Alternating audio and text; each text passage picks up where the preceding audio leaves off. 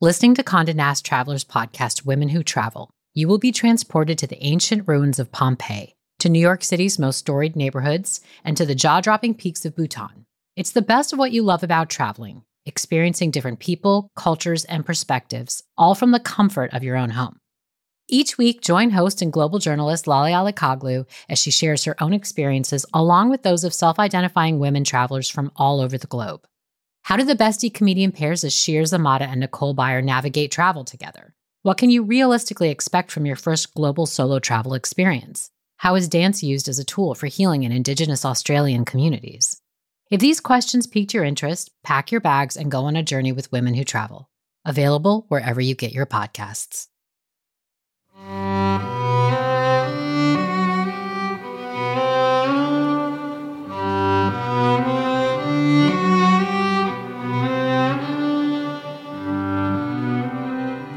While I'm fixing a snack, I'll keep the loop playing. And I start experimenting with ways my voice might couch itself inside of the loops. I step outside the barn and still hear the music coming through my old Fender twin amp, blowing out through the windows. 50, 60 yards outside the barn, I can still hear the music all around me. As I turn the corner to the barnyard, there are two old empty silos that I sometimes play and whistle in. They have this extraordinary reverb. I start to notice that what's coming in through my eyes affects what I hear. And then how what I hear affects what I see. And this has a profound effect on the music I'm making.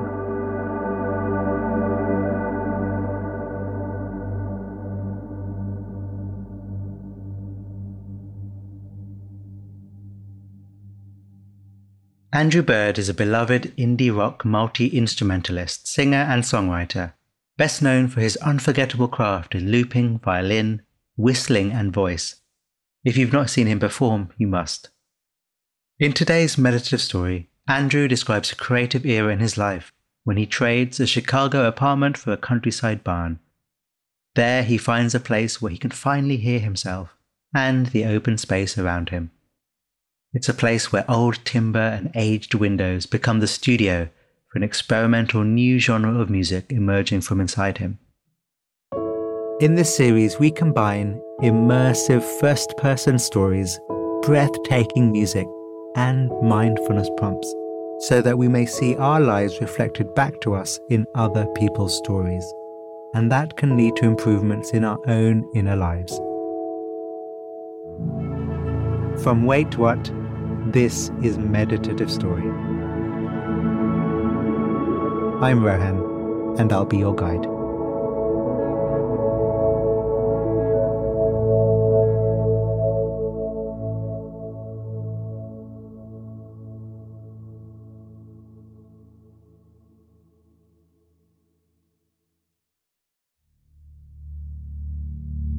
The body relaxed. The body breathing. Your senses open, your mind open, meeting the world.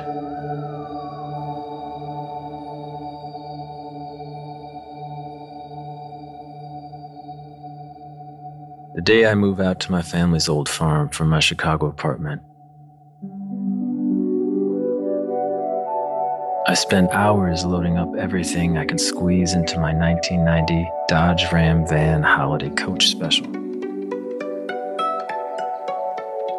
Every inch of space is employed. On the seats, underneath them, in the back, piled up to the ceiling. I throw out what I can't pack, and I put my record collection in storage. It's an icy, cold winter day. The winds from Lake Michigan are blustery, and I'm doing everything myself without any help. This loneliness is something I'll come to know. So I get to the farm at dusk. I'm still working on the place, still staining boards that will go on the roof of the barn where I sleep and work. The sky is purple and it begins to snow. I stand before 300 acres of corn and soybeans, forest and springs, on the hilly country around the glacier-scarred lands of the upper Mississippi Valley. On these old farms, the first things that are built are the barns. This one resembles a child's drawing. It's your classic Midwestern red and white trim barn. A little dome-like cupola sits up top with a weather vane. The structure is quarried out of the side of a limestone hill. It's picturesque. It's out here that I wrote my first song, on the front porch of the farmhouse when I was 18. It was called the Nothin' Doin' Waltz. The farm has always felt like a creative place, an inspiring place. Cows stand outside in the barnyard. Their tongues make a distinctive, abrasive sound as they lick the ice off the concrete walls. It's a monochromatic landscape, primarily gray and white with dry, dead grasses. They're the sandy color of a golden retriever. So I go out to the coop to check on the chickens. As I round the corner, on the back of my grandfather's '73 Chevy pickup truck is a peacock. Its big, prehistoric-looking claws grip the back of the truck. Its tail feathers drape down over the side all the way down to the ground. It has its hackles up and it looks at me. The chickens are nervously cooing in the coop. They're like freaking out over this giant bird stalking them. Am I delirious? I think for a moment I might be hallucinating. I mean, this is Illinois in February. Not the ideal habitat for a peacock. I keep returning to the coop to look at it again, to see if it's real. How is it surviving through the winter? I picture it jumping over fences and bounding through the snow amidst the coyotes and the wolves and all the predators out here. I could see this thing coming miles away.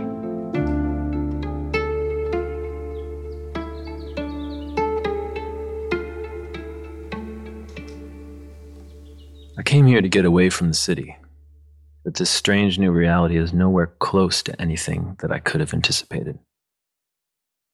At this moment, it occurs to me that I haven't really thought this thing through at all. I mean, I thought I'd bring my band out here and make records and not worry about paying for studio time. Thought my friends would come and hang out. Then I forget that no one has a car. There's no train that comes out here. I mean, standing out here in the snow, it suddenly comes to me as something of a revelation.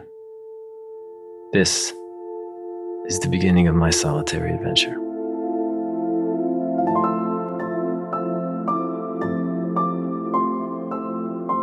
So,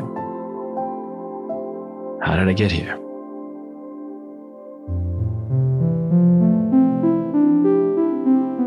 I spend my 20s moving around different neighborhoods in Chicago, writing songs, playing clubs and dive bars, working the local scene.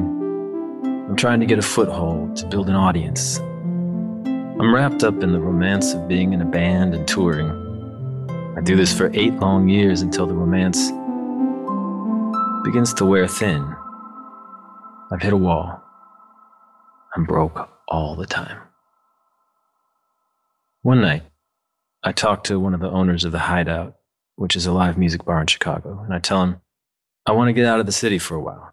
I want to step away from the density of my urban existence. And he says, no, man, you're 29, you should be going to New York or LA. But that just doesn't feel right to me, to go where the action is. I'm craving exactly the opposite. You see, in the city, I can spend whole days without looking more than a few feet in front of me. And it's affecting the music I make. My music feels busy, dense, and packed full of ideas and directions that I veer into. It feels restless. I need to get out from underneath the canopy of these apartment buildings. I feel the need to slow down, step away from the noise that is constantly looping in my brain. I just want my own patch of land and a place to work.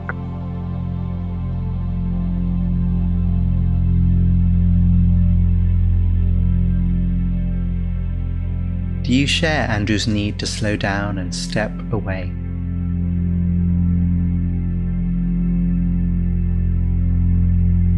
For him, it was a patch of land in the countryside. What calls you?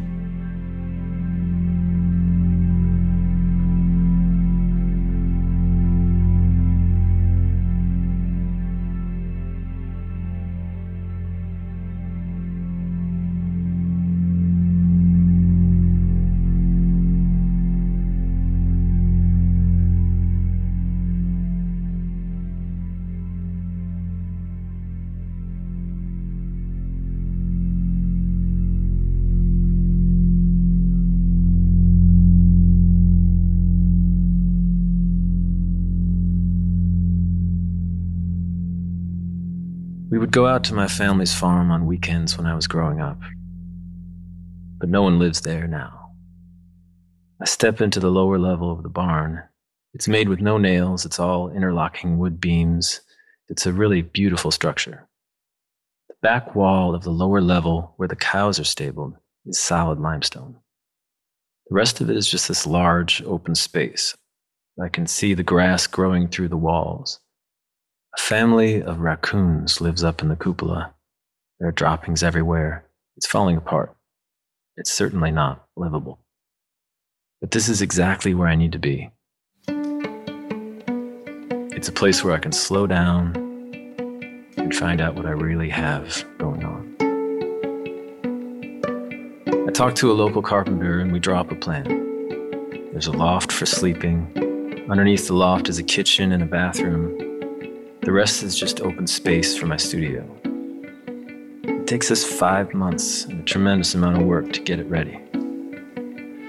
I feel a little haunted for the first couple of weeks and a little uneasy, kind of spooked. I've come from an urban place and now everything is so quiet. I have to recalibrate what I'm seeing. The distances before me, the pace of the day, and the amount of space between ideas. And most of all, the way I'm hearing music. I start to see in a way I haven't seen before. Particularly when I look up at the sky or at the horizon. One afternoon, I pause and look out over the valley. I see a storm rolling in. I wait, watch it approach. I see the cumulus clouds, the thunderheads rising up over the Mississippi River and coming over towards the farm. Here comes the storm. Here it comes.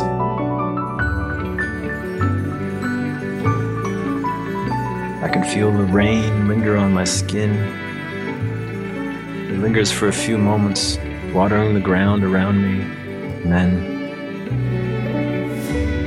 moves on. I watch the weather system march across the sky. That just doesn't happen in the city. I look out the window of the barn and see the leaves of the tree jostle in the wind as I compose. Time slows down.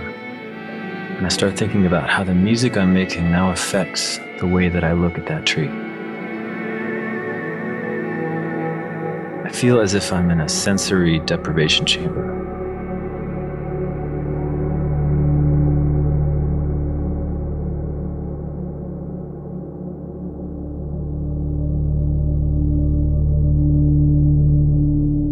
Join Andrew here, listening underneath all the noise. What is here? Take it in with a breath. Release and just be.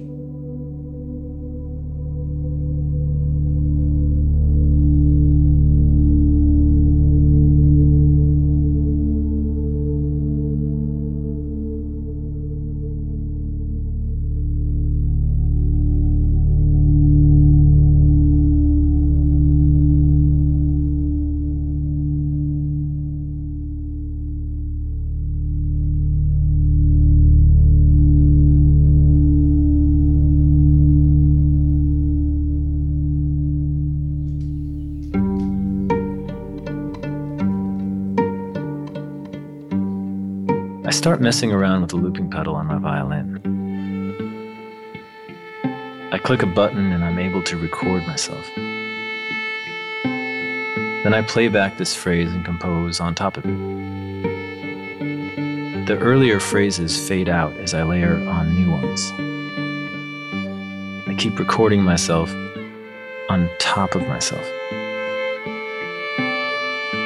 Revolving patterns accumulate, layers over layers. The loops I'm creating aren't melodic per se. They don't have a narrative. I can't tell which way is forwards or backwards or up or down. They have no beginning, middle, and end. I get so many layers going that I have almost every note in the scale in this loop.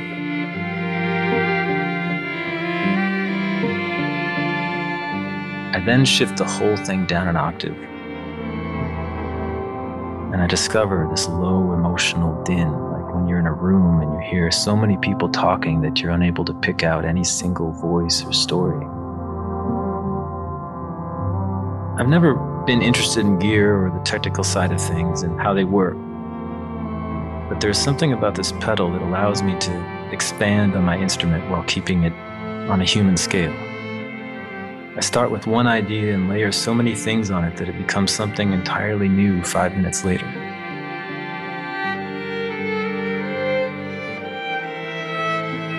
There's something about the quick and dirty of it, the instant gratification of taking my instrument and making it into something more expansive. It's completely intuitive, and notes spill outside the bar lines. They diffuse like fog, they're blurry. Now here's one of the key parts of this looping thing. When I want to move on to a new idea, I have to erase the old one. I can't be too precious about my ideas. I have to say goodbye to the old idea forever to start over, to try something new. Eventually, I improvise my way into something that works. It's spring now. I'm on the farm for 2 or 3 weeks at a time, not speaking to anyone. I get up in the morning, get eggs from the chickens and fresh asparagus from the garden, and I make an omelet and a pot of coffee. And I start making loops in the morning, and the next thing I know, the sun is going down. I'm so deeply, deeply in it. While I'm fixing a snack, I'll keep the loop playing, and I start experimenting with ways my voice might couch itself inside of the loops. Being alone, it can be quite romantic, like Jacques Cousteau underneath the Atlantic. A fantastic voyage to parts unknown, going to depths where the sun is shone, and I fascinate myself. I step outside the barn and still hear the music coming through my old Fender twin amp, blowing out through the windows. 50, 60 yards outside the barn, I can still hear the music all around me. As I turn the corner to the barnyard, there are 2 old empty silos that I sometimes play and whistle in. They have this extraordinary reverb. I start to notice that what's coming in through my eyes affects what I hear, and then how what I hear affects what I see. And this has a profound effect on the music I'm making. Anyone who spends this much time alone is going to start to battle with inner demons. These are some long days and weeks to be wrestling with my work, not speaking with anyone for long expanses of time. I'm kind of losing my mind a little bit. I asked myself, what made me leave my community to spend so much time alone? Is this a natural human impulse? In certain cultures, it's a fate worse than death to be ostracized. Yet, it's my choice. I pursue it.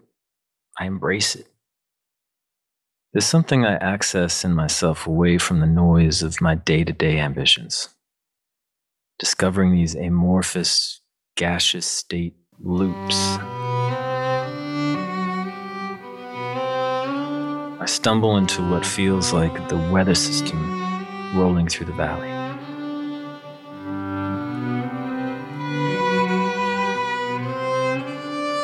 I remain on the farm for about 3 years. I'm not really aware of an audience when I write. There isn't any purpose to what I'm doing, per se. But I know that it's profoundly important for the music that I'm making, the atmospheres I'm creating, and the textures. Before this, my songs took a lot of twists and turns and had all sorts of stylistic mashups. Now I feel like I can write a song that has only 2 chords in it, or even just 2 notes in it, and have it be compelling. Looping is by nature repetitive, meditative. Repetition has always been my biggest complaint against pop music. Why do they keep driving home that chorus? But the loops force me to embrace repetition, to see it as a virtue, to be more spare and minimal. My life on the farm is not all such a blissful experience, though. It's not easy. I never think, here's the plan, I'm going to do this solo thing and take it on the road. But that's exactly what happens.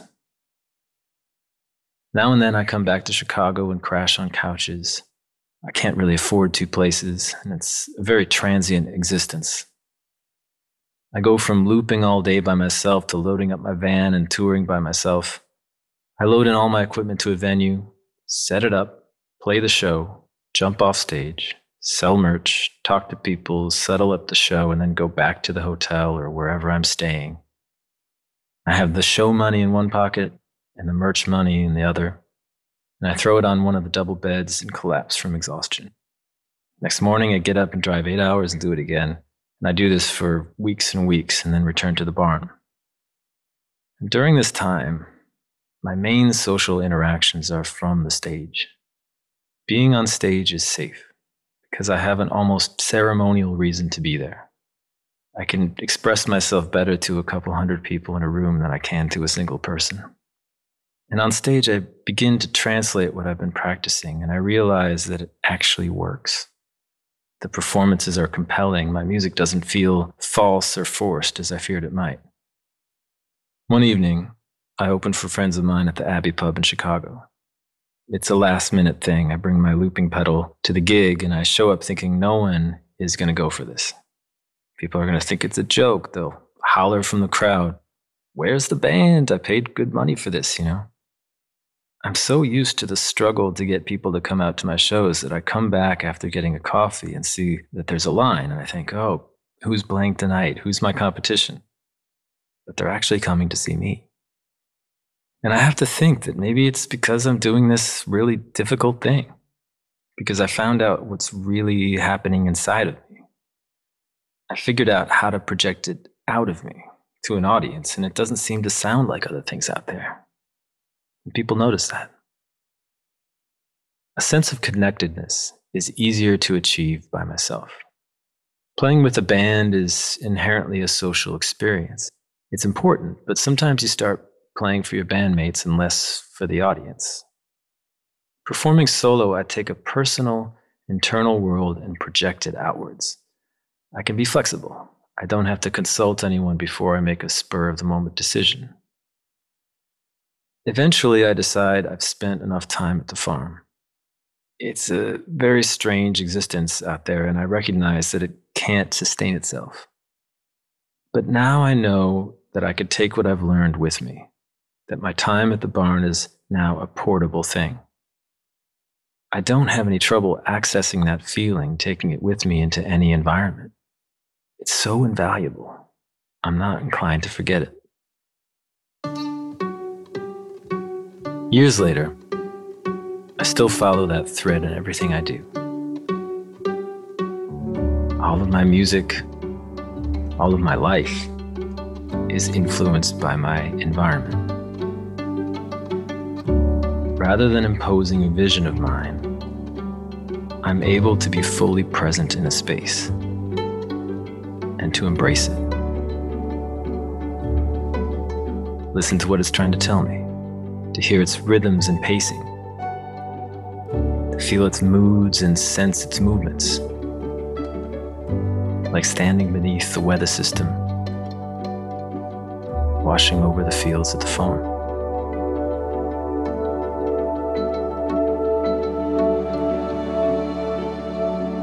I always try to play to the space that I'm in, to hear the way it bounces off of the people and the objects in it, off the walls in the room. And when I can, I get myself out into the landscape and play what I think the space most wants to hear at that moment. I've found it's a good way for me to be in the world. Rather than forcing preconceived concepts on a room or on a friend, I wait till my environment prompts me. Today, when younger musicians ask me what they should be doing, if they should be collaborating with other people, writing songs together, I tell them, sure, but maybe sometimes that's exactly the opposite of what you need. When we go to a place where we can actually hear ourselves, we hear what is speaking to us, we hear what is around us, and if we can hear it, then we can make it sing.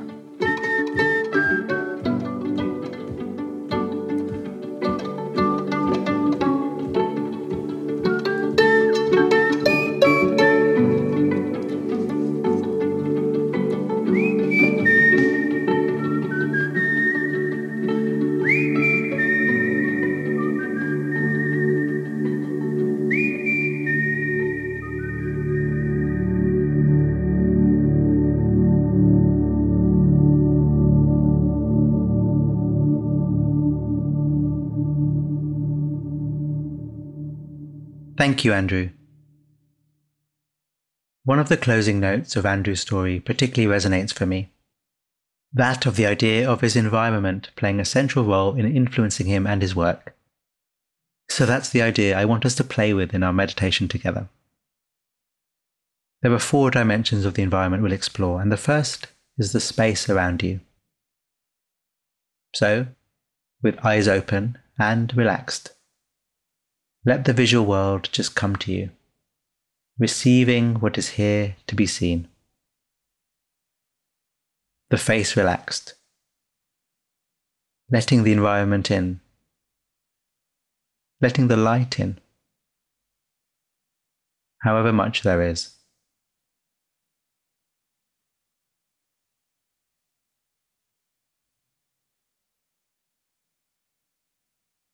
Light from the sun, light made from the earth, uniting the outside to the inside, received by us, affecting us.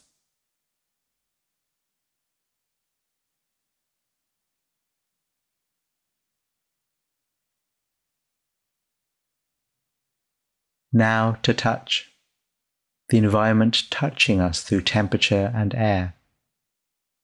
With eyes closed now to sharpen the attention, let it all soak into the sensations of your skin meeting the air, knowing movement if there is movement, knowing the temperature, whatever it is.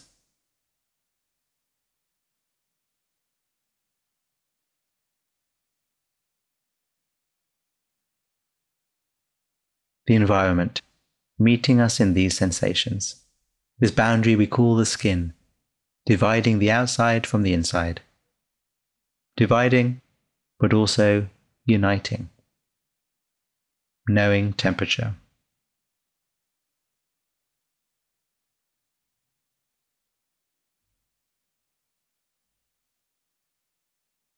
The third dimension of our environment is that of sound, the dimension Andrew knows so well. Relaxing the shoulders, the jaw, and resting the mind at the point where sound is known. Letting it be known. Noticing how the environment of sound affects us. Our ears, our eardrums, vibrations of bones, the boundary between worlds.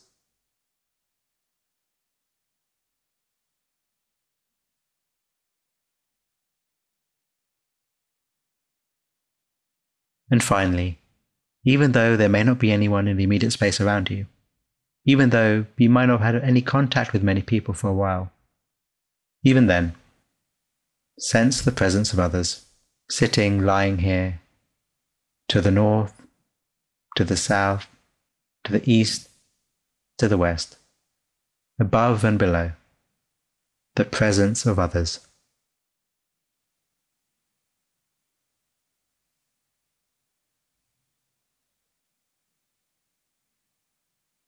The body relaxed, knowing others are there, and letting that knowledge soften the body further, softening this boundary between the idea of me and the idea of the rest of us. Thank you, Andrew, for your words and your work. And thank you.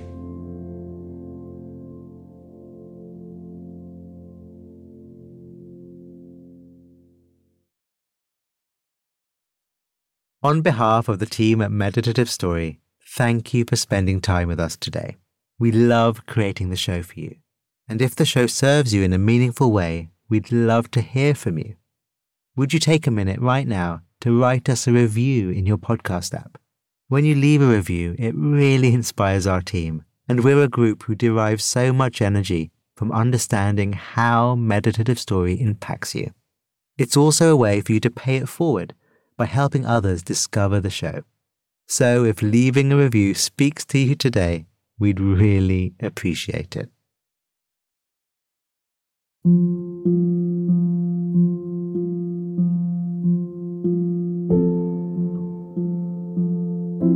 Meditative Story is a Wait What original in partnership with Thrive Global. The show is produced at the studio inside SY Partners in New York. Our executive producers are Darren Triff, June Cohen, Ariana Huffington, and Dan Katz. Our producer is Timothy Liu Lee. Our supervising producer is Jay Punjabi.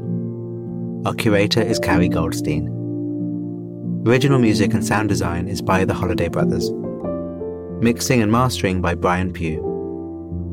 Special thanks to Anne Sachs, Juliana Stone, Summer Matthijs, Monica Lee, Lindsay Benoit O'Connell, Libby Duke, Smriti Sinha, Stephanie Gonzalez, and Sarah Sandman. And I'm Rohan Gunachilaka, creator of the Buddhify meditation app and your host. Visit meditativestory.com to find the transcript for this episode.